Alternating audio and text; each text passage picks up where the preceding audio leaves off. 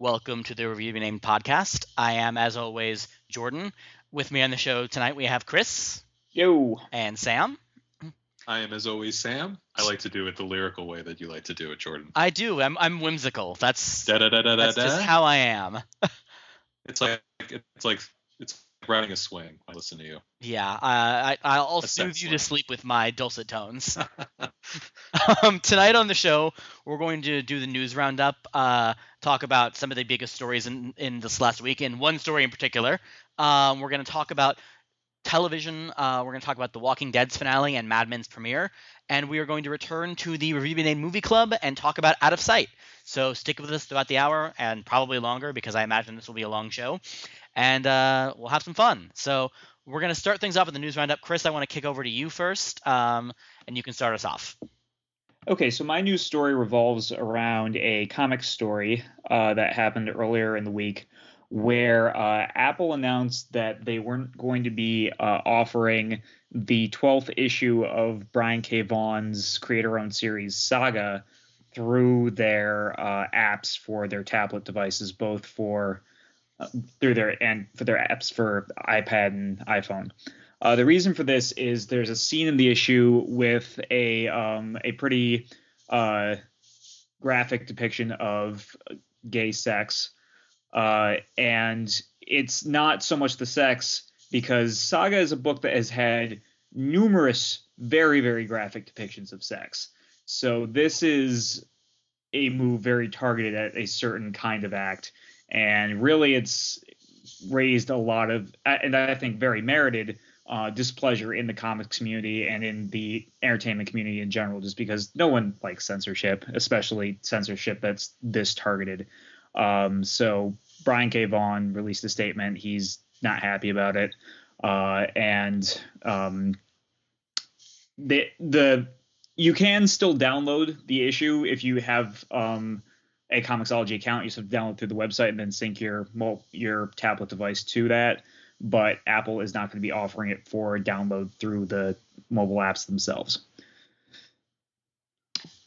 This is like incredibly upsetting to me. Yes. Me too. Let's start there. Yeah. Especially because like it's just very, very clear bigotry in a way. Like Saga has had lots of graphic sex, like you said. It's also had lots of like weird graphic sex too. In terms of, like people with TV heads having sex. There was an issue where they went to an orgy planet and no one really had any kind of problem with that. On that orgy planet was like a little girl who had been used for sex. Yeah. Like it's a book with graphic sexual content. And apparently Apple only has problem with that graphic sexual content when it is homosexual and not heterosexual, even if by heterosexual you mean pedophilia or television head people. Yeah.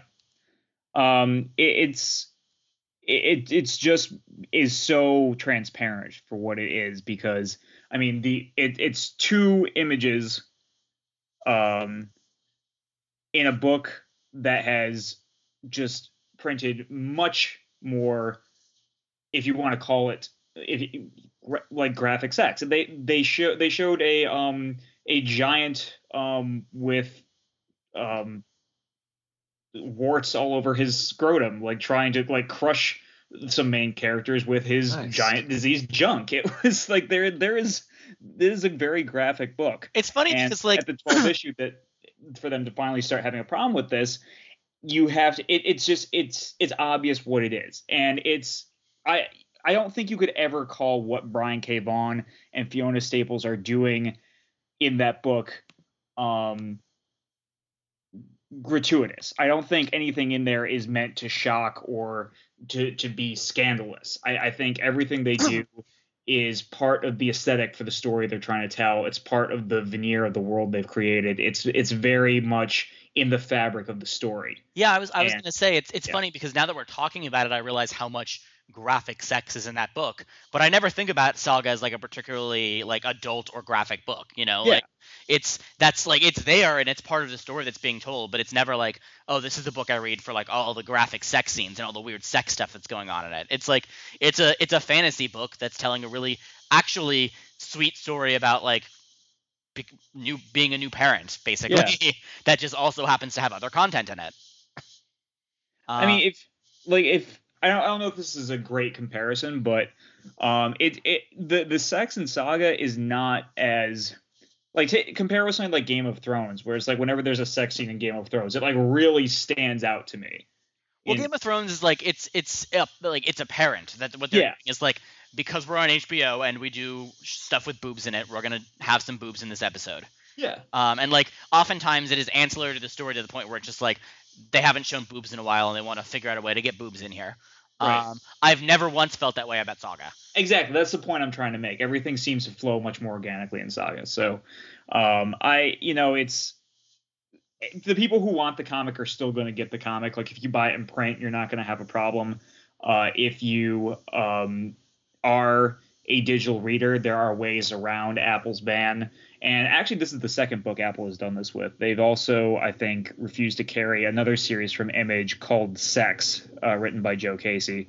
But I think was not as targeted a banning as this one. Well, it's one thing if you're going to say we will not carry any graphic titles on this app. I think it's censorship that I wouldn't approve of, and I wouldn't use the app, and I don't use the app. But I think it's one thing to say we are not going to carry any book that has graphic content of any sort in it, or like even just graphic sexual content. Sure. I think that's silly censorship. I would disagree with it, but that's one thing. It's another thing to say we have no problem with graphic sex as long as it's heterosexual. Yeah, and that's what this is essentially saying. Right. And we should again reiterate that this is not Comixology's practice. This is Apple. This is Apple down the line. Yes. This is an Apple decision. And it's very strange. And actually, Comixology should be commended for immediately following Apple's announcement. They released their own statement telling you how you can get the book on your iPad or iPhone. So good for them. Yeah. Definitely good for them. Sorry, we're having technical difficulties. It looks like we've briefly lost Sam. I'm going to try to get him back in here. Okay. But it's shocking to me that Apple would do something so brazenly bigoted. Yeah. I mean, like, it's just, I guess I don't know much about Apple's social policies as a rule because I don't really follow it until I hear that they're doing something shocking. But this is shocking. And and the thing that's interesting to me is that Saga cannot be the most graphic book that they host on the Comixology apps. I'm wondering if this is because of Saga's high profiles, because for the past couple days they just released comic sales for the past few months, and Saga actually sells really, really well for a book that's not from the big two. So I'm wondering if maybe Apple is starting to kind of notice what kind of content is being pushed through these apps, and Saga came on its radar because it is, again, a higher selling book. And maybe I hope this is not indicative of we're going to start seeing more books blocked through Apple. Well, I think what's going to happen if they start blocking more books is they're going to lose people. I mean, yeah, I hope they do. There's no, like, if I use that app, I would stop using that app because of this. Like, well, I don't know that that's the way to go about it, because it's, I mean, Apple hosts the app, but it's like it is a Comixology platform. Like, Comixology is the one getting the money. It's not Apple. Well, okay, that makes it more complicated. Again, because I don't use the app. I'm not too familiar with the way that it works. Yeah. I'd say that maybe the way to go about it would be to buy, if you are a subscriber, if you don't like Apple's policy, maybe because it's the same. The comics all end up in the same place, but if you want to maybe avoid any sort of reward for Apple or support of them right now, maybe just buy them on the Comixology site and then just sync them to your app that way. So I don't know if that will register or do anything, but I don't know if you do know, Chris, but is there like a place that people, listeners of the podcast, can write to Apple to criticize this policy and to tell them that they think it should be changed? No, I don't know offhand.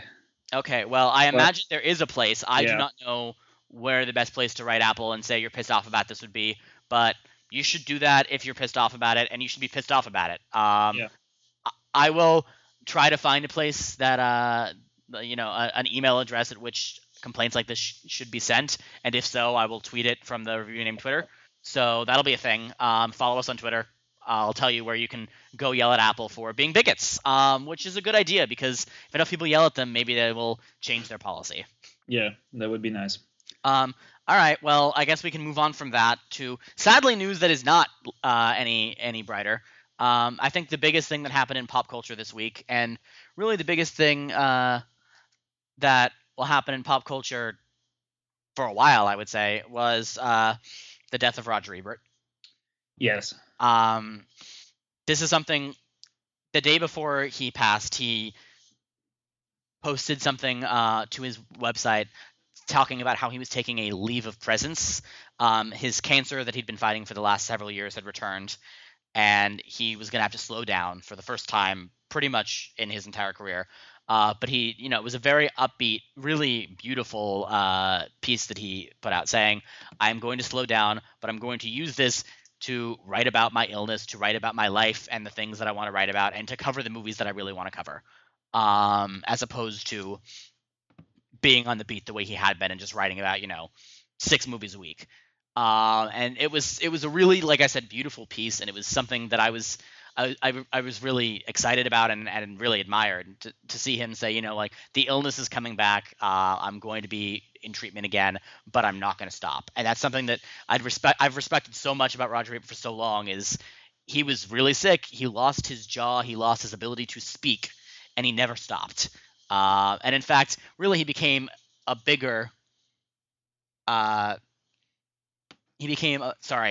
Sam is having troubles again. He became a bigger presence online and started blogging about things other than just movies and talking about, whether video games were art and his own life and his own illness and all of that in the last several years. And he'd really built a relationship, and it was really, really depressing to have that piece come out and be really excited about it, and then to lose him the next day. I think I've said this a few times in conversation with friends about it, but if you'd told me 2 weeks ago, or if you'd asked me 2 weeks ago how I'd react to Roger Ebert dying, I would not have expected the reaction to be as serious as it ended up being. I was really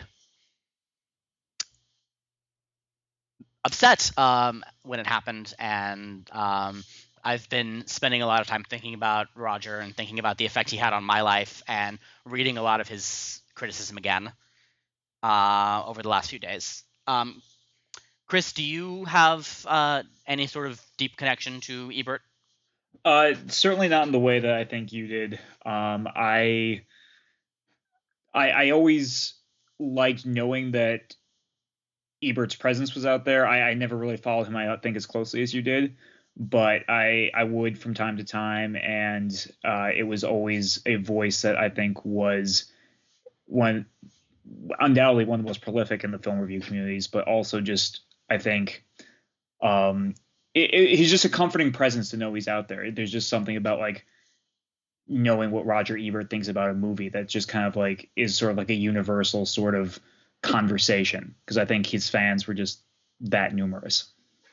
I mean, I've read dozens of obituaries and remembrances over the days since his death, and pretty much all of them that were written by film critics at one point included the phrase, I wouldn't have this job right now if it wasn't for Roger Ebert. Yeah. I don't have a job in film criticism, but I'll tell you right now, I would not be doing this podcast right now. I would not have a website called Review to be Named, and I wouldn't be writing about film if it wasn't for Roger Ebert. I mean, I don't think I gave him enough credit often enough.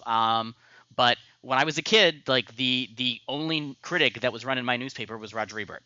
The only film criticism I had was Roger Ebert. I watched At the Movies when I was a kid. I sort of fell off after Siskel had died because I wasn't as big a fan of Richard Roeper.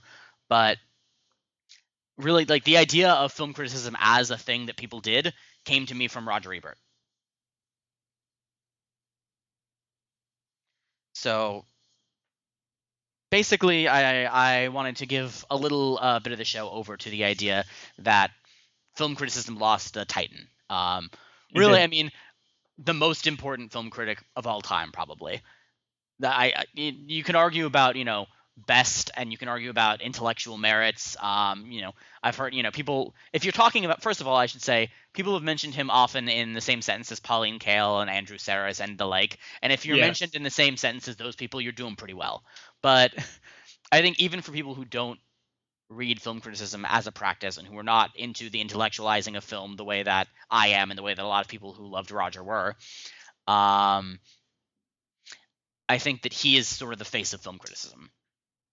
I think that's a fair assessment. I think that's a fair claim. And I didn't always agree with him. He definitely was not my number one critic in terms of like, he is where I go for what I think about movies if I'm torn, or if I'm reading a review before I see a movie. He was not my best barometer for if I would like it. That's certainly the case. But I think you always had to justify any cinematic opinion of your own against his. Like reading his criticism, I would always go, okay, like, so no, I don't think the same way about the movie that he does, but why? And he always, in that way at least, made me think more about the movie and try to better myself, which is what great film criticism is all about, Yeah. I think great film criticism is about the idea of thinking more about movies and trying to improve the way that you think about them and improve your outlook on cinema in general. And I think he was great at that. He was also just such a prolific writer. I mean, like I said, he was often writing about 6 movies a week for decades. Yeah. I posted something on the website earlier today. I am now's as good a time as I need to plug it, I guess, because actually the reason that I started doing it was in part as a response to Roger's death and the feelings that I've had about it.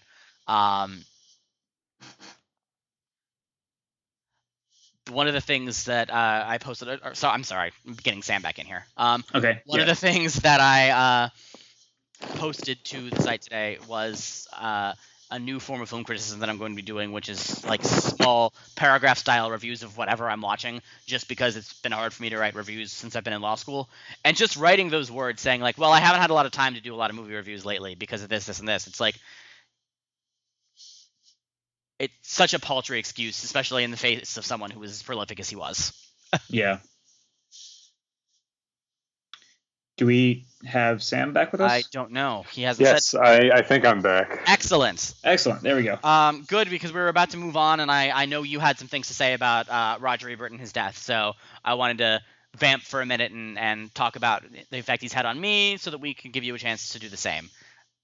Yeah, well, stupid internet's been stupid for me, but luckily Ash lent me her computer. Excellent. Well, She thank you, saved me. Ashley. Friend of the show, Ashley. Friend of the show. Basically, just my reaction to Roger Ebert is I was, for how prolific he was, and the decades that he wrote film criticism, I was particularly impressed with what he did in kind of the last few years of his life, because he did like a lot of really good writing, and he did a lot. He wrote a lot about politics. He wrote about video games, even though I still think he was wrong about video games not being able to be art. In fact, I disagreed with him all the time on stuff. Oh yeah. But that's how it is with critics, and if he's writing like a million movie reviews a week, that's going to happen. But for the most part, I would read him usually after seeing a movie, just to kind of see what his take was, and I guess probably like most people around our age, our first introduction to him was through Siskel and Ebert, and then Ebert and Roper. I'm not sure if when I first started watching him, he was with Roper yet. I guess Gene I watched the Siskel era, and as I said actually when we lost you, I actually sort of fell off on watching the show when Roper was around because I didn't like Roper as much. I actually think I might have started watching the show when they were doing rotating guests, trying to figure out a new fill-in for Siskel. And I definitely remember watching the show and not liking Roper so much. I mean, I don't know. I haven't read a lot of Richard Roper's criticism because he was, like I said, my hometown newspaper when I was a kid ran Ebert reviews, and those were the only reviews they ran. So and in the years since, I've read I read a lot more film criticism now. I've never actually read a lot of Richard Roeper's for whatever reason, possibly because of my youthful bias against him. But maybe he's a really good film critic, and I've shut him out. But yeah, I didn't like Roeper when I was a kid, and so I've never really sought him out.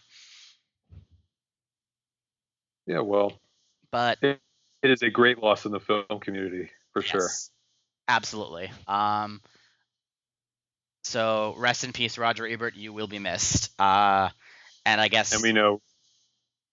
Go ahead. He's a big listener of the podcast, so he's a friend of the podcast. Yeah, clearly. Friend of the show, definitely. He loved the podcast. And yeah, he'll be missed. And like I said it before, I think every film critic I've read it, like I said, that I've read anything on has said it. But Review Your Name probably wouldn't exist if it wasn't for Roger Ebert. Honestly, because that's like where the idea of film criticism even entered my head. So I owe him a lot, and I will miss him. And with that, we can move on, close down the news roundup, and talk about, well, honestly, the podcast isn't going to get lighter for a while, Chris, because you want to talk about The Walking Dead, which is fairly bleak. So let's talk about the finale of The Walking Dead. Sure. I know we're a little bit dated on this, and actually this conversation was supposed to include Alex, who is the only other person who does this podcast who still watches the show. Yeah, so we can talk about that as part of the conversation. Don't worry. Okay. So I'm going to do my best to carry on in his absence, and hopefully if you guys have questions, please jump in and interject, because I don't really want to just be me waxing nostalgic about the show and where I think it's going and how it's changed from previous seasons. Let me preface this by saying that I don't actually like the Walking Dead comics. I read them up to a certain point. I think around the prison arc was where about where I stopped reading. I'm just not a huge fan of Robert Kirkman. I don't really his writing has never really connected with me, so it just wasn't for me. So I stopped reading the comics. But I started watching the show, and I had been watching ever since it began airing on AMC. I liked the first season. I really didn't like the second season at all. But I decided to give third season a chance, mostly because with a new showrunner, there's always a chance for a change of direction. Usually that's not a good thing. But in this case, the new showrunner, Glenn Mazzara, really turned the show around. It really started heading in a direction that I felt like was a much more positive direction for the show. Week to week, the episodes were more engaging, the characters were less frustrating, and the show started to do some more interesting things than it had been doing in previous seasons. I'm not going to say it fixed all the problems, because it certainly didn't. But the show was definitely much more fun to watch this third season, even though it was still as bleak as always. But it was definitely a better show than it had been in previous seasons. And I think, although I did have my problems with the finale, it stayed consistently higher quality throughout this run of episodes. So I'm kind of sad to see that there's going to be yet another turnover in showrunner. But as I said, it caught me again, so I'm back on board, and I am cautiously optimistic about looking forward to next season. As you well know, I continuously have the assumption that you're pretending The Walking Dead got good to try to trick me into watching it, and it's still as awful as it was during the second season. Yeah. I actually don't think that I finished season 2. I think I only watched the first half. The first half of season 2 was the one that ended with the little girl, right? Yes, yeah, that was the that's where I stopped also. Yeah. When that finale aired, and I was like, wow, so I've wasted like 8 straight episodes on something I never cared about going exactly the way that I knew it was going to go. And that's when I was like, you know what? I don't have a whole lot of free time, and I'd rather spend it on something that is anywhere better than this. So I dropped The Walking Dead then. I don't regret the decision, even though you're trying to make me. I think it's an elaborate gag. What were the things that you liked about season 3? You've touched on a few of them. What were maybe in a little more depth the things that you liked about season 3 that had changed since season 2? Well, what really caught my attention is the season 3 premiere episode was a great hour of television. It was a complete sort of turnaround and did things that were much more ambitious than I thought the show's creators or cast were capable of. You had a wonderful cold opening to the series that illustrated a jump in time and completely without any dialogue had kind of shown you just how much these characters had changed in the interim, and was just a very effective sequence of television, and immediately kind of made me sit up and take notice and say, okay, maybe things are going to be different this time around, and did in fact very much set a tone for the rest of the season going forward, that the show was going to be a little bit smarter. Everybody was going to be a little like the characters were going to be written as being more capable, as a little bit more well-rounded, and the show itself was maybe going to start taking some chances and not just being as completely predictable and pointless as maybe it had been in past seasons. What I liked about this season a lot were some of the character arcs that have developed, particularly that of Carl, who I think was one of the most hated characters since the inception of the show, this being Rick's younger son, who before season 3, his sole role on the show was just to become zombie bait or to get shot whenever they needed some dramatic tension wrung out of a scene that really wasn't doing much. Carl really grew a lot over this season in a way that has made him one of the most fascinating characters on the show.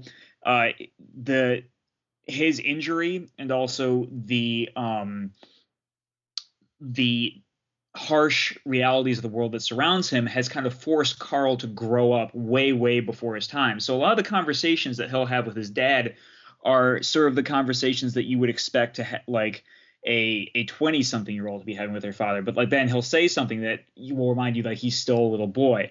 And it's a very tough line that this actor's had to walk, and I think he's done it very, very well. And he's done a few things this season that have kind of put him on track as one of the darker characters in the series, and sort of has become a focal point for Rick in trying to figure out how he's going to lead this people. And on the one hand, he has a son who is becoming much more capable, much stronger, and probably would be able to survive in the zombie world if Rick were to die. But on the other hand, also his son is maybe becoming this sort of inhuman kind of killing machine. So I think it's a really cool tension that they've been developing with that character. And that's one of the things that I think they did really, really well this season. Do we want him to become a killing machine robot? Well, I think that's one of the questions that they're starting to get you to ask towards the end of the season is, yes, he's becoming much more capable, and yes, he is a far more interesting character now, but maybe he's the litmus test for the rest of the group, and is he going too far? But at the same time, I think they did some really good it's not just that he's becoming detached and cold to the world. It's his reasoning behind why he does some of the things he does and why he makes some of the hard choices he does is lessons he's learned from specific instances and specific events that have happened to the group. And you could kind of take these things in two different ways. So for instance, there was a prisoner who they had kind of like, this season involved him taking over a prison. And there was one prisoner who, because they distrusted him, because they thought that he was going to try and harm them in their sleep, they refused to give him the benefit of the doubt. Rick kind of kicked him out of the prison and left him to die. So that guy later comes back and lets a bunch of zombies into the prison, and people die, and it's just a horror show. And you could kind of take two different tracks from that. Like, one, maybe if they had given this guy the benefit of the doubt, maybe if they had been nice to this guy, maybe if they had included him and given him the safety of the prison, this wouldn't have happened. Or if they had killed this guy when they had the chance, if they had just done away with him outright, it never would have happened either. So I think those are some of the slightly more interesting questions the show is asking this time around. Yeah, I think one of the things that I did not like about the show that it sounds like might have been fixed is the lack of depth of the characters, and especially Carl. As we talked about, like Carl was always the character that was like, great, like Carl's doing something and I have to pay attention to that for a while. Yeah. And I think one of the things the show could have done with Carl, and it sounds like maybe they are now, is like the idea of what Toll is living in this world would take on a child who's not fully formed as a person yet. Like, it's one thing to ask what toll this would take on anyone. You know, like obviously living in the zombie apocalypse is going to change the life of anyone, but a child whose moral compass is still not completely developed is going to have a different reaction to that, and it's going to change them in different ways. And that's something I never saw the show do with Carl, but it sounds like maybe they are now. Although now that Glenn Mazzara is leaving, maybe they're not. Yeah, I hope they continue on this road because again, Carl has had to do some really, really terrible things this season, and has become really one of my favorite characters to watch on the show. And also, other characters have kind of grown on their watch. This season saw the return of Merle to the series, who is was a character who was also just very much hated in season one because he was just so one-dimensional and so outrageous. But Michael Rooker is a great actor and just really was the only redeeming quality about this character. This season, they were able to tone down the character in a way that didn't ignore what had happened before, but make him a lot more palatable and maybe more interesting, if not likable. And I think his interactions with his brother and his loyalties being torn between his brother and his brother's new friends, and this town that he had been holed up in ever since we last saw him in season one, where a character called the Governor has created sort of a safe place for survivors, but has done so through some very questionable means. And Merle has kind of become his right-hand man. So there was some very interesting tension with Merle this season, and you kind of finally got to dig under his surface a little bit and see maybe another side to Merle, and you got an opportunity to maybe see Merle try and redeem himself if maybe he wasn't completely successful and maybe if it wasn't for the right reasons, but he maybe did some things that really kind of made you see the character in a different light. So yeah, I think the show is definitely, I understand why you both lost interest in the show, and you did so for the same reasons that I didn't really enjoy it that much. But I will say that season 3 is a very different show from the first two seasons. It didn't fix all the problems. It still has that kind of, I can know exactly when the zombies are going to show up kind of feeling to it. But at the same time, it did a few more interesting things. It's still very sort of like a very easy to follow path for the narrative. You kind of know exactly where the narrative's going, and it kind of has to go in this direction, which is not the most interesting direction for a show and especially a show that's on AMC and network. I think we all expect a little bit more from, or are used to anyway. Yeah, that's a good point. But it's definitely was a more interesting show. It definitely got more people's. It was much more about conflicts between characters than it was people against the zombies. It was much like the season was all about a face-off between two different groups of survivors. But also, in addition to these two main groups, you started to see other survivors who were kind of on the fringe and the periphery, who maybe had different ideas of what was happening and was reacting to this new world in different ways, and maybe were not handling it in ways that were able to explore through the two main groups that we've been following thus far. So I think it's offering a more well-rounded picture of what this world looks like now this season, which I thought was very interesting. All right. I'm sort of slightly more persuaded that the show might be worthwhile based on this. I will not start watching it again. If I hear that the new showrunner in season 4 continues to do good things, maybe I'd catch up on 3 and 4, or well, I guess the rest of 2 that I didn't watch, 3 and 4. But probably, unless I hear that the show gets amazing at some point, I will not. I will keep you posted. I'm going to keep watching. As I said, season 3 was enough of an improvement to re-interest me. But the show's going to have to keep improving to keep me on board. Because like I said, season 3 wasn't perfect. It was just a definite improvement. Sure. Any last thoughts before we move on and talk about another AMC show? No, I think that's about it for me. Walking Dead. All right. So Walking Dead, those of you who watched it probably agree with Chris, or maybe you also hated it.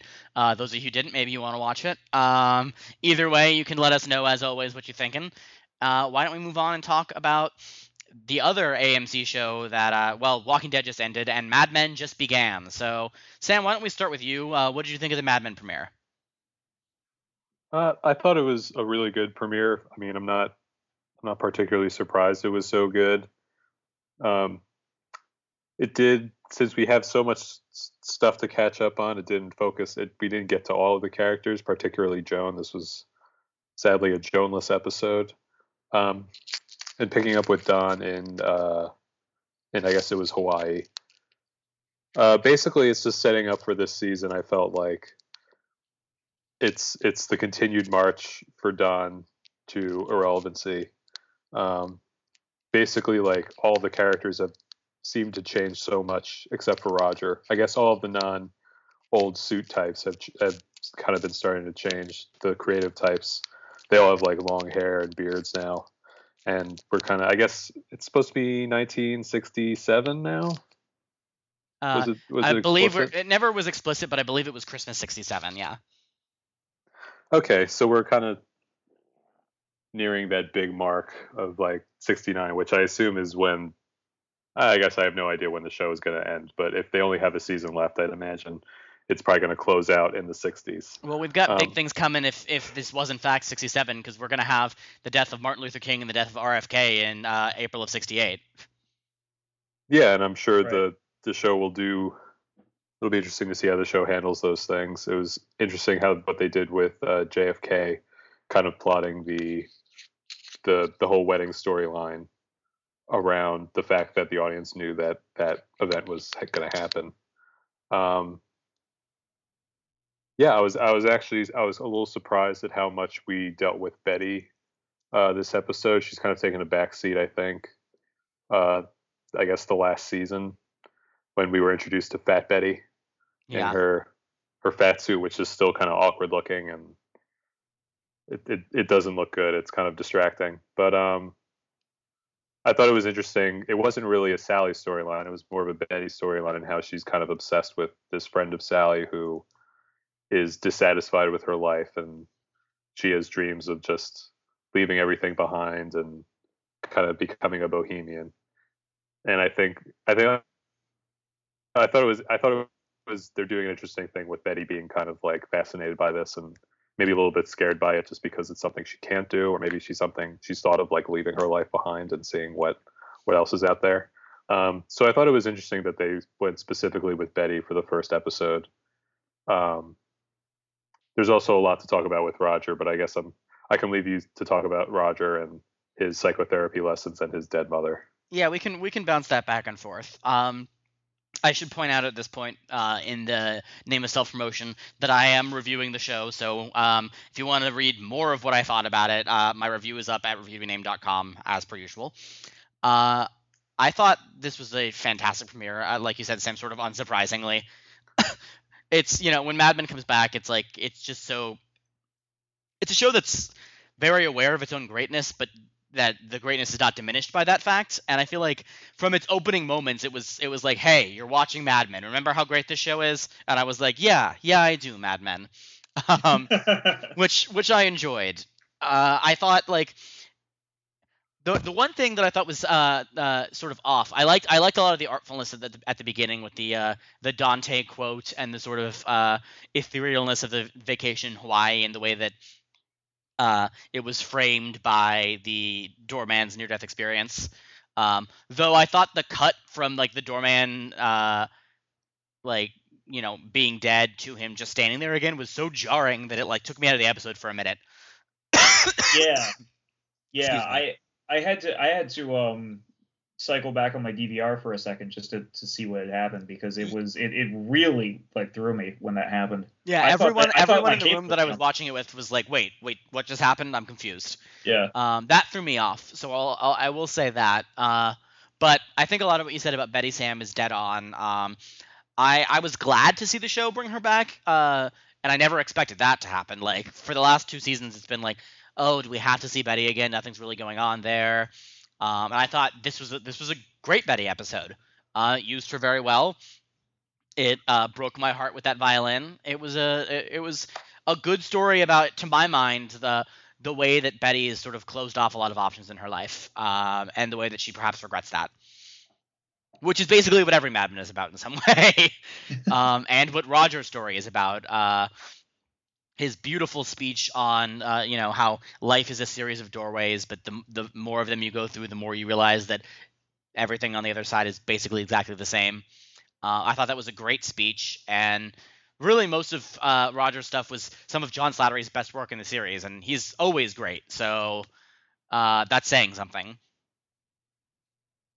Yeah, I mean, I didn't think it was like particularly subtle, like that this episode is just like was like dealing with death from top to bottom, and then the ad that they create where everyone thinks it looks like it's a guy committing suicide, and it's like being on vacation is like this sort of release from the burden of life. Yeah, I loved the. Did it make you think of suicide? Of course, that's what I liked about it, because That was such a perfect line. that's sort of exactly what I thought. Is like, yeah, like obviously this is suicide, but that's what makes it an interesting ad. Yeah. Perhaps not to hawk the Sheraton in Hawaii though. Yeah, so I guess to begin with, what I would say is I loved the episode. I thought the Roger stuff was really good. Dawn is, as always, in an interesting place in the arms of Linda Cardellini, who was always nice to see. Yeah, that was kind of surprising, in that she has like a kid in college, which doesn't really. I mean, I guess in theory she could have like had the kid when she was like 18 or something, or 20. She still seems kind of young though to have like a college age kid, which is weird. Why don't we talk a little bit about Peggy, who is still very much a part of the show despite leaving Sterling Cooper Draper Price. I think what this episode did very well with Peggy was sort of show the ways in which she has become Dawn, and really not even the ways in which I wouldn't even say the ways in which she has and the ways in which she hasn't. Like, most of it is she's become Dawn for better and for worse. Dawn was never like a particularly great manager with her. She is not a particularly great manager. She manages through cruelty and fear, just like Dawn did. And like, she is successful because she's so goddamn good at her job. Like, she's able to salvage the crisis of the lend me your ears scenario and come up with something really brilliant. And so, like, Ted is impressed by her and says you're good at your job, but also she's like a terrible supervisor. I think I think they did I also thought it was a nice touch that she still keeps in contact with is Stan's the character's name? The new creative staff. I always have trouble keeping track of who's who. But wait, which I guy? call him Beard now. Oh, He has the big beard, yeah. I always forget his name actually. okay. Yeah, I remember. I think I the remember character's name Ginsberg. is Stan, but I'm not sure that that's his name. But Let's call him Beardy LaRue. Beardy LaRue. So I thought that was a nice touch, like showing that she still keeps in contact with Beardy LaRue, and they still kind of like exchange office gossip, which I thought was a very fun, simple way of still keeping her in the loop of what's going on with the rest of the narrative and not feeling so completely apart from everything else. But I think seeing Betty deal with a crisis, seeing how she's like Dawn, and having her talk to someone at the office is only going to go so far. I mean, I trust this creative team a lot, so I'm sure they have a plan for how they're going to continue to bring Betty back into the loop of things. But I mean, as has been the pattern before in the show, when somebody kind of outlived their usefulness, they kind of went off into limbo for a while and then maybe came back whenever there was a reason to more naturally integrate them back into the show. The one exception being Betty, who I guess the only connection there still is Sally, because Sally still has the strong relationship with Don and is kind of being tugged back and forth between her two parents, and is sort of the segue to get to the Betty stories. But I don't think that Peggy has that natural of a segue at the moment. So I think it'll be interesting to see what they do with her going forward, because I think it's going to be tough to keep including her in organic ways. I don't think that the show's gonna have that problem. I think it had a bigger problem with Betty, mostly because Betty didn't ever really have much to do except react to Dawn, and that was like sort of the nature of her character, is that she was sort of this empty housewife who'd been brought up to be like the proper woman and never really developed any sense of self. And that was interesting in the first few seasons, because you had Dawn being Dawn and Betty sort of not really knowing how to deal with Dawn as the man he was, because he was not the ideal husband. And then when you get rid of Dawn and you bring in Henry Francis, who the show hasn't really done any work on shading at all, there's not a whole lot for Betty to do. So I think Betty's had problems on that front. But Peggy is she's the other lead of the show to my mind. Wherever she is where the show can just follow her. Whatever she's doing becomes an interesting and integral part of the show by the fact that Peggy is doing it. And I think she's working in advertising. So to the extent the show is still about advertising, which I think it is, she's doing the same thing they're doing. And I think there are plenty of ways that they can tell the same stories over at the new firm, or that they can have the two firms, come into conflict or collide in other ways. Well, my worry there is just this is a show that already has a huge cast, and if they're going to add a whole nother firm on to us to try and keep track of, I think they're going to definitely have a trouble sharing screen time between characters. But at the same time, you probably could just focus things on Peggy and just kind of have a few other characters kind of in her orbit. But still, I mean, even this episode, like we said that it was a Joan light episode, but there were a lot of characters who really didn't really get any sort of due this past episode. The show's always sort of that way, I think, though. I mean, you have episodes that are very character heavy, and some characters get thrown out of the way. Like Joan will be in the background of 5 or 6 episodes, and then you get an episode like The Other Woman, where Joan is the center of the show, and that's really her showcase for the season. And I think Peggy will probably be backgrounded for a lot of the season because she's not at the firm, but I think when they want to do Peggy stories, they'll do Peggy stories. And this show, perhaps more than any other show on television, is really good at telling insular stories, where I think you could do a Peggy story with just Peggy. I don't think we need a bunch of character development with the other people at her new firm, because I think you have Peggy, and the show's good enough at depicting what's going on in Peggy's head that you probably don't need much else to tell an interesting story. Yeah, I mean, the show's always kind of operated that way.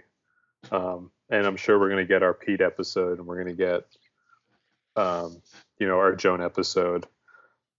In regards to Peggy, I feel like at some point she's gonna come back into the fold with Don, either as an employee with Sterling Cooper, Draper Price, or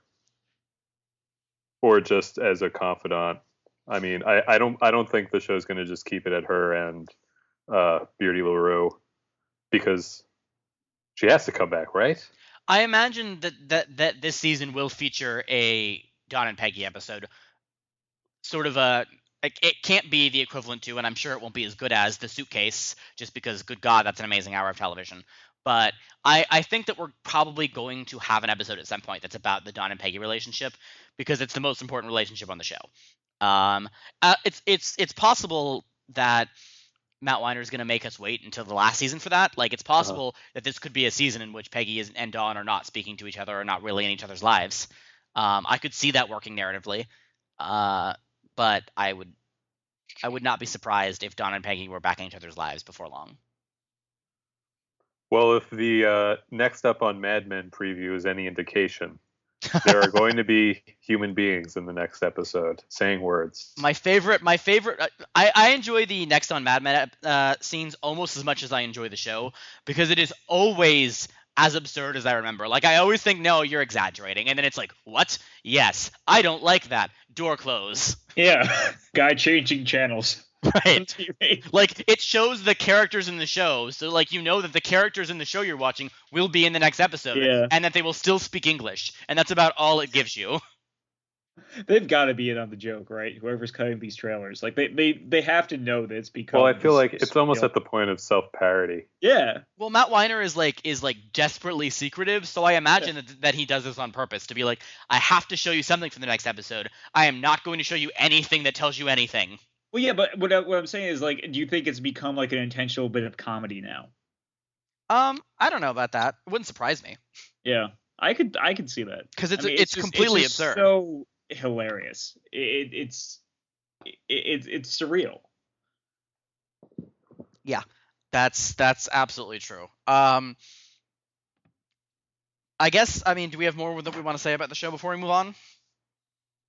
Mad Men's still a good show. Surprising. Yeah, I mean, it is, the best or second best show on television, depending on how good a year Breaking Bad is having. And I imagine this will be a very good year for Breaking Bad.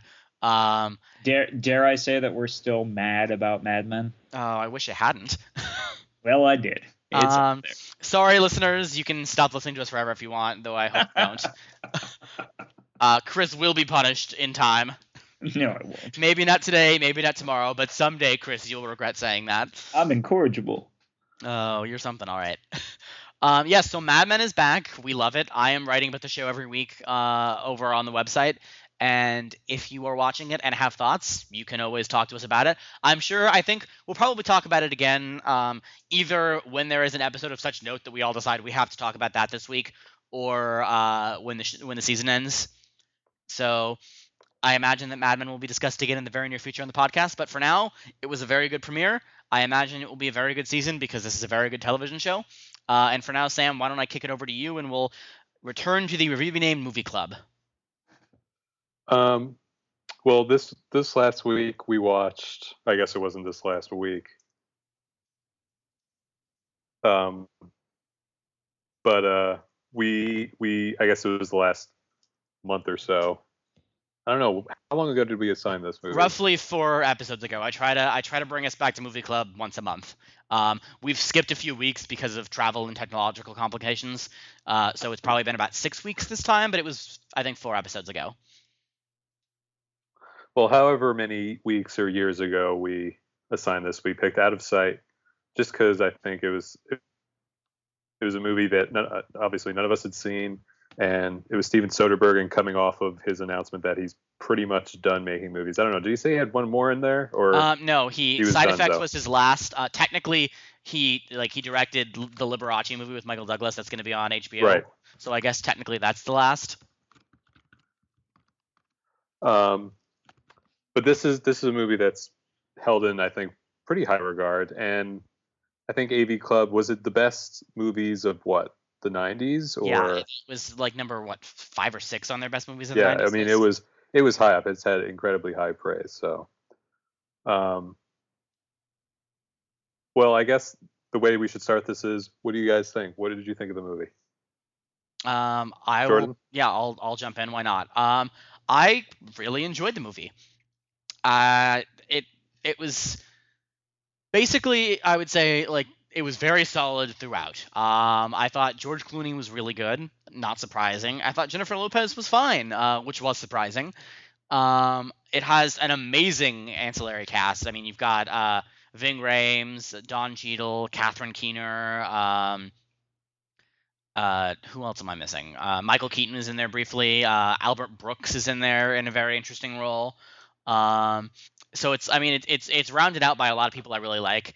I thought the structure of it was fun. It did that sort of cool playing with time thing that every movie wanted to do for the 6 years after Pulp Fiction came out. And it was it had the wit of the Elmore Leonard novels, so I enjoyed that.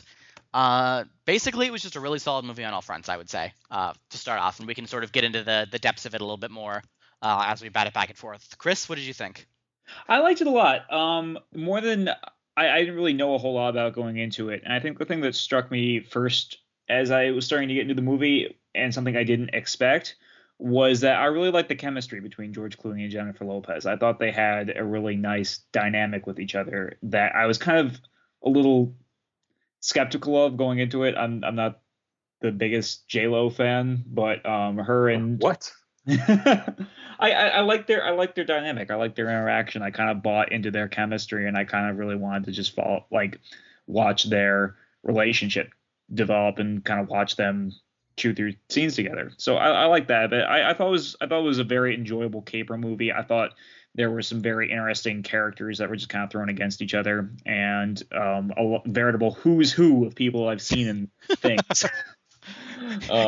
You're being quite incorrigible tonight.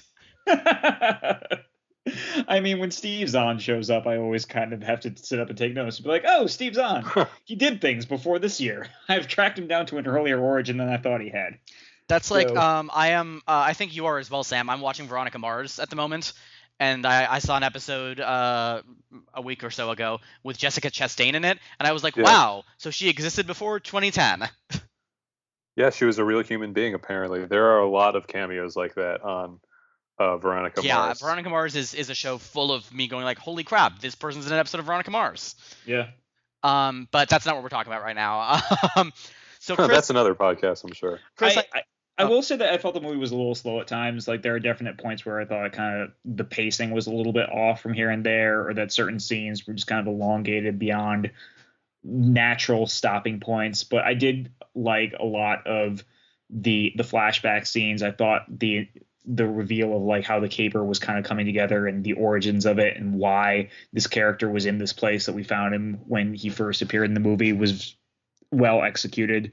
And more specifically, I really like Don Cheadle. I thought I always liked Don Cheadle, and I liked him in this a lot. Yeah, he was quite good. It's interesting to me that you would say that you thought the pacing was off and some of the scenes went on too long, because the question I was going to ask you before I realized you were not done talking yet, and I try not to interrupt you horribly, is as the person on the podcast who watches Justified, what did you think of it as an Elmore Leonard story? Which it is. I mean, Out of Sight is an Elmore Leonard novel, and I think actually, you know, the pacing of it and the way that scenes seem to go on slightly longer or have like that slightly off skew to them is very Leonard. So I know you love Justified, so it surprises me that you had those problems with the movie. I do love Justified. I guess maybe my problem with the Out of Sight pacing was not so much. I noticed it more just because I felt like there were certain scenes that were a bit more repetitive in the movie. Like it seemed like the first hour was just laden with these scenes of George Clooney like longingly looking at a photograph of J-Lo or seeing her from like across a room or something. It was just like this beat that just kept like being hammered over and over and over again. Well, I feel like the beginning of the movie, it was, I think, more concerned with character than plot. I mean, I feel like probably the last third of the movie was just plot and the heist. And I agree. I don't think the beginning of the movie was particularly concerned with those sorts of things. And with that sort of hang up, it can make things feel kind of slow just because there are a lot of characters in this movie and a lot of characters needed to be introduced. We needed to know who Albert Brooks was. We needed to know who Don Cheadle was. Yeah. And of course, we needed J-Lo and George to kind of have their I was going to say weird chemistry, but chemistry nonetheless. They did have a surprising amount of chemistry, considering the fact that usually Jennifer Lopez is basically like a block of wood that is in a scene. Like I don't think I've ever seen her have actual chemistry with another human being before Out of Sight. That's just the power of Clooney. Did you not see Selena? I have not seen Selena. Does she have a lot of chemistry in Selena? Yes, and a lot of passion and fire. Then she gets Selena is Sam's favorite movie. I remember seeing Selena and not knowing like the story of Selena. So at the end when she gets shot, I was like really shocked and upset. That would be like seeing Titanic and not knowing the story of Titanic and being like, "Holy crap, this boat is sinking! I'm gonna be in love." This movie has taken a sudden and dramatic turn. I like that Selena. It's the equivalent of the Titanic in terms of tragedy, right? Yeah, it's exactly the same. Much like if you see Life is Beautiful and you're like, this is a charming romantic comedy. Oh my God, the Holocaust. Yeah, I feel like this movie was really hinged on the chemistry between Jennifer Lopez and George Clooney, because it's really just about like, this is just a career criminal, and if he isn't George Clooney, this chick has like no interest in him because they kidnap her. And it's like George Clooney, he's so good looking and so charming that he's able to like turn a love story into this thing. I think this is the movie star turn for George Clooney. Like if you look at the period this film comes out at, this is sort of the time when George Clooney stops being a TV star and starts being a movie star. And I think a lot of that is because Out of Sight turns on him being a movie star. Like if he is not as charming and good looking as he is, and if he does not have the movie star capabilities that he does, the movie just would not work. Yeah, well, I mean, this movie it played to all of his strengths, and I kind of was watching it and thinking like, this is kind of the first natural step before doing Ocean's 11, because Ocean's 11 is kind of a less complicated kind of version of this in a way. Yeah, I mean, I can see how Clooney and Soderbergh, after having made this movie, wanted to make Ocean's 11. Well, basically, it's you have the all-star cast and you have the heist, and basically you have so many characters. You have a ton of characters, and the appeal of the Ocean's movie is you're like seeing these movie stars interact with each other and be their charming selves, which is really, I mean, that's the hook of Ocean's 11, is that you get to see George Clooney, you know, be his charming self and be like a career criminal, a career robber, Who is and just charming enough to be charming. Just be super suave and super charming, and he still gets the girl, even though it is Julia Roberts. Well, you know, I think if you're comfortable with my reading of Out of Sight as like the movie that made Clooney into a movie star, then I think that from that perspective, the way that the Ocean's movies deal with celebrity, and they do, is a logical extension of that. I mean, especially Ocean's 12, but I think really all of the Ocean's movies are sort of about like the power of celebrity. Well, you can say like, I guess Jennifer Lopez like falls for George Clooney for all the reasons why audiences like George Clooney. Yeah. He's impossibly good looking and he's impossibly charming. Now, in the Ocean's movies, we kind of know this about George Clooney and some of the other actors like Brad Pitt and Matt Damon. And we're kind of like in the Jennifer Lopez spot in that, oh, these guys are all criminals, but we love them because aren't they just like fun guys, and they're good looking guys, they're celebrities, they're really cool. And yeah, and I think the Ocean's movies, like I said, consciously trade on the fact that like we're rooting for these people because they're celebrities, and like a lot of their interactions and a lot of the ways they're built as characters and a lot of the ways even the engine of the plots of these movies are developed are based more on notions of celebrities than on notions of actual crime. But I mean, it seems like we're almost veering into talking about the Ocean's movies more than Out of Sight itself. So I'll redirect us to the movie at hand and say, how do you think the film stacks up with its reputation? Because I think that's one of the reasons that we picked it is because it is a phenomenally well-regarded movie. You know, like we said, it was AV Club's fifth or sixth favorite movie of the 90s. They are a film site that we tend to, you know, quite appreciate the opinions of. So when they say something is as good as that, it becomes sort of canon until we can, you know, experience it ourselves. So what do you think? Do you think it stacks up? Why don't we start with you, Chris? I'd like to see what else it was up against, but for me, no. I mean, I liked it quite a lot, but I didn't really see anything very stand out about it. I think it was just a very solidly enjoyable film. Characters that I enjoyed following and spending time with, but there was nothing. I don't know that this movie's going to stick with me after. Like, I think I'll remember the gist of it, but I don't think a lot of the details are really going to like really stand out in my mind like they would with some movies that I would consider to be my favorite movies of all time, or like some of the most prolific movies of a certain decade, or be able to trace back a certain like pivotal moment in films for whatever decade and what they would say about that period in time. All I think will remember about this movie was it was a very solid caper film with some great chemistry between their characters and some great performances by people who went on to then do a lot more things. I think it was good. I don't know that I would call it top 10 movies of the 90s. Sam, what do you think? Well, just to refresh my memory, I pulled up the top 10, or I guess AV Club did top 50 films of the 90s. Yeah, it was a top 50 list. Okay. And Out of Sight came in at number 6 and was behind Chungking Express, Dazed and Confused, Toy Story 2, Pulp Fiction, and Goodfellas at number 1. And to me, it kind of feels like that's a bit high, I think, especially since it came out on top over, you know, over movies like Reservoir Dogs.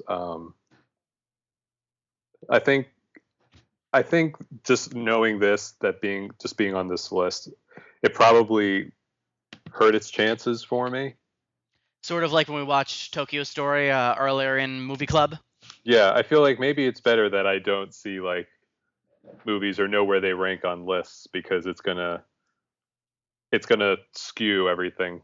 Yeah, perhaps perhaps picking our movies based on like the fact that they're ranked really high on lists plays with our expectations in ways that are not ideal. Let me play devil's advocate with you then, because I actually went into this like I guess I had missed the email when this was announced, and it was on the show. You just weren't listening. Okay, probably. That's true. You haven't tattooed on your chest, Memento style. I usually kind of skip the last 15-20 minutes of the show just being perfectly honest Just here. quietly masturbating while we're all trying to like host a podcast. Yeah, or it's, sometimes I make a sandwich, either masturbation or sandwich, one or the other. It's Um, both of them serve basically the same function, right? Yeah, exactly. But now I completely lost my train of thought. So I actually didn't know of this movie's place on the list, or even that it was a Soderbergh film until right before I started watching it, and I looked up the IMDb page for it. And still, I kind of found myself just very enjoyable, but maybe not. It didn't really blow me away in anything or leave me with coming out of it with any sort of definite rationale for this is a great movie and here is why. This is a standout movie because it did this thing that I think makes it memorable for the decade it came out in. I didn't have that reaction to it. I just thought it was very enjoyable, a lot of fun, but not much more than that. It's interesting. I think my views on the movie are actually going to evolve over time because they have evolved since I watched it, Okay. which was just yesterday. My initial thought was immediately like, wow, okay, like that was good, but really, like best movies of the 90s good. Yeah. But the more I thought about it, the more like, I don't think there's really anything wrong with it, which is not really like high criticism. Yeah. In terms of, like, It's the highest praise, I think. and well, but I mean it more earnestly than it sounds initially. Like if you think about it, like this movie has a very solid script. It's very solidly directed. It's very solidly acted.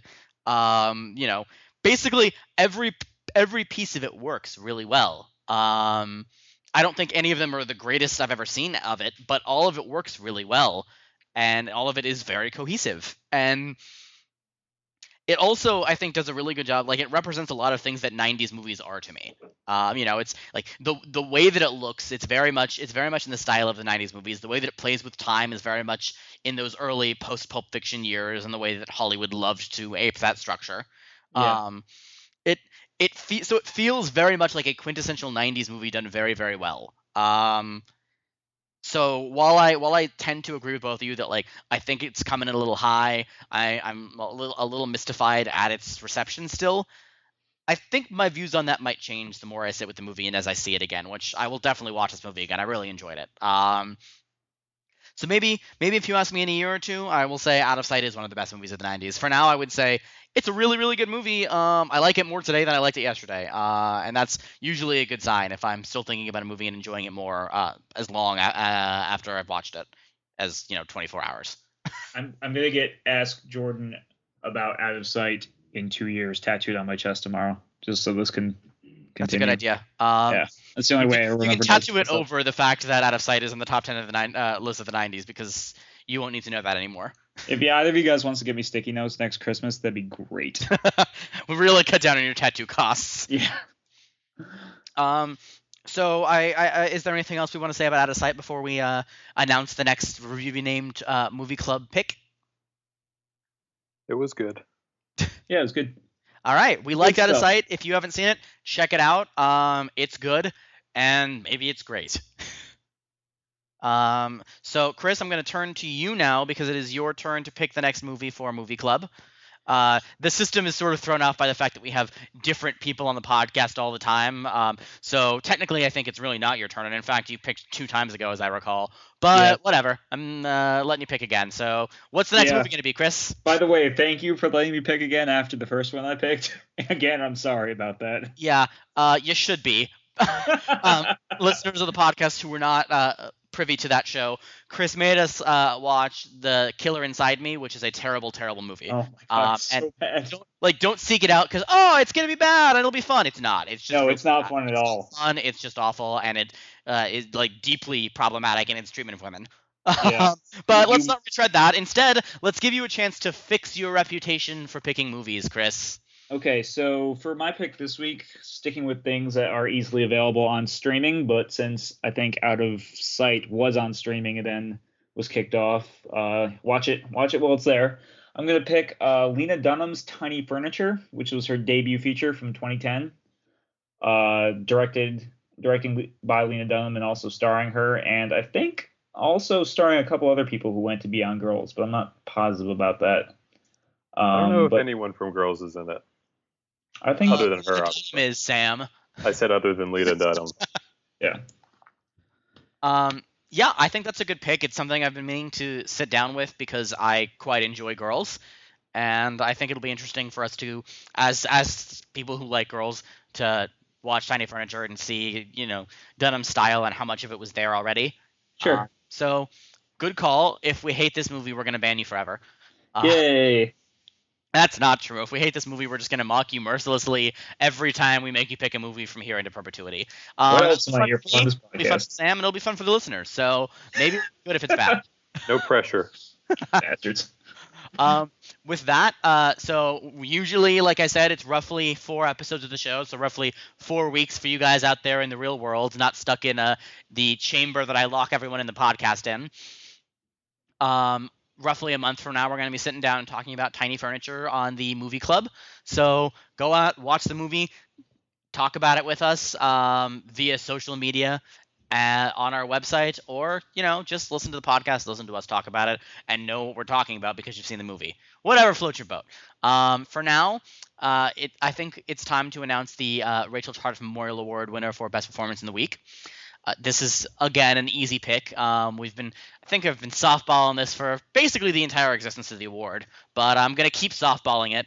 And the week goes to Roger Ebert, who, while he left us with so much. So, Roger, we will forward the trophy and small cash prize onto your loving wife, and we miss you. With that, as always, you can go to the website, reviewnamed.com, read what we're writing, talk to us there. You can follow us on Twitter at reviewnamed. You can send us an email at reviewnamed@gmail.com. You can yell really loudly and hope we'll hear, but I don't think that's going to work. So I would not suggest that one. With that, we'll be back next week, and thanks for listening. Bye. Bye.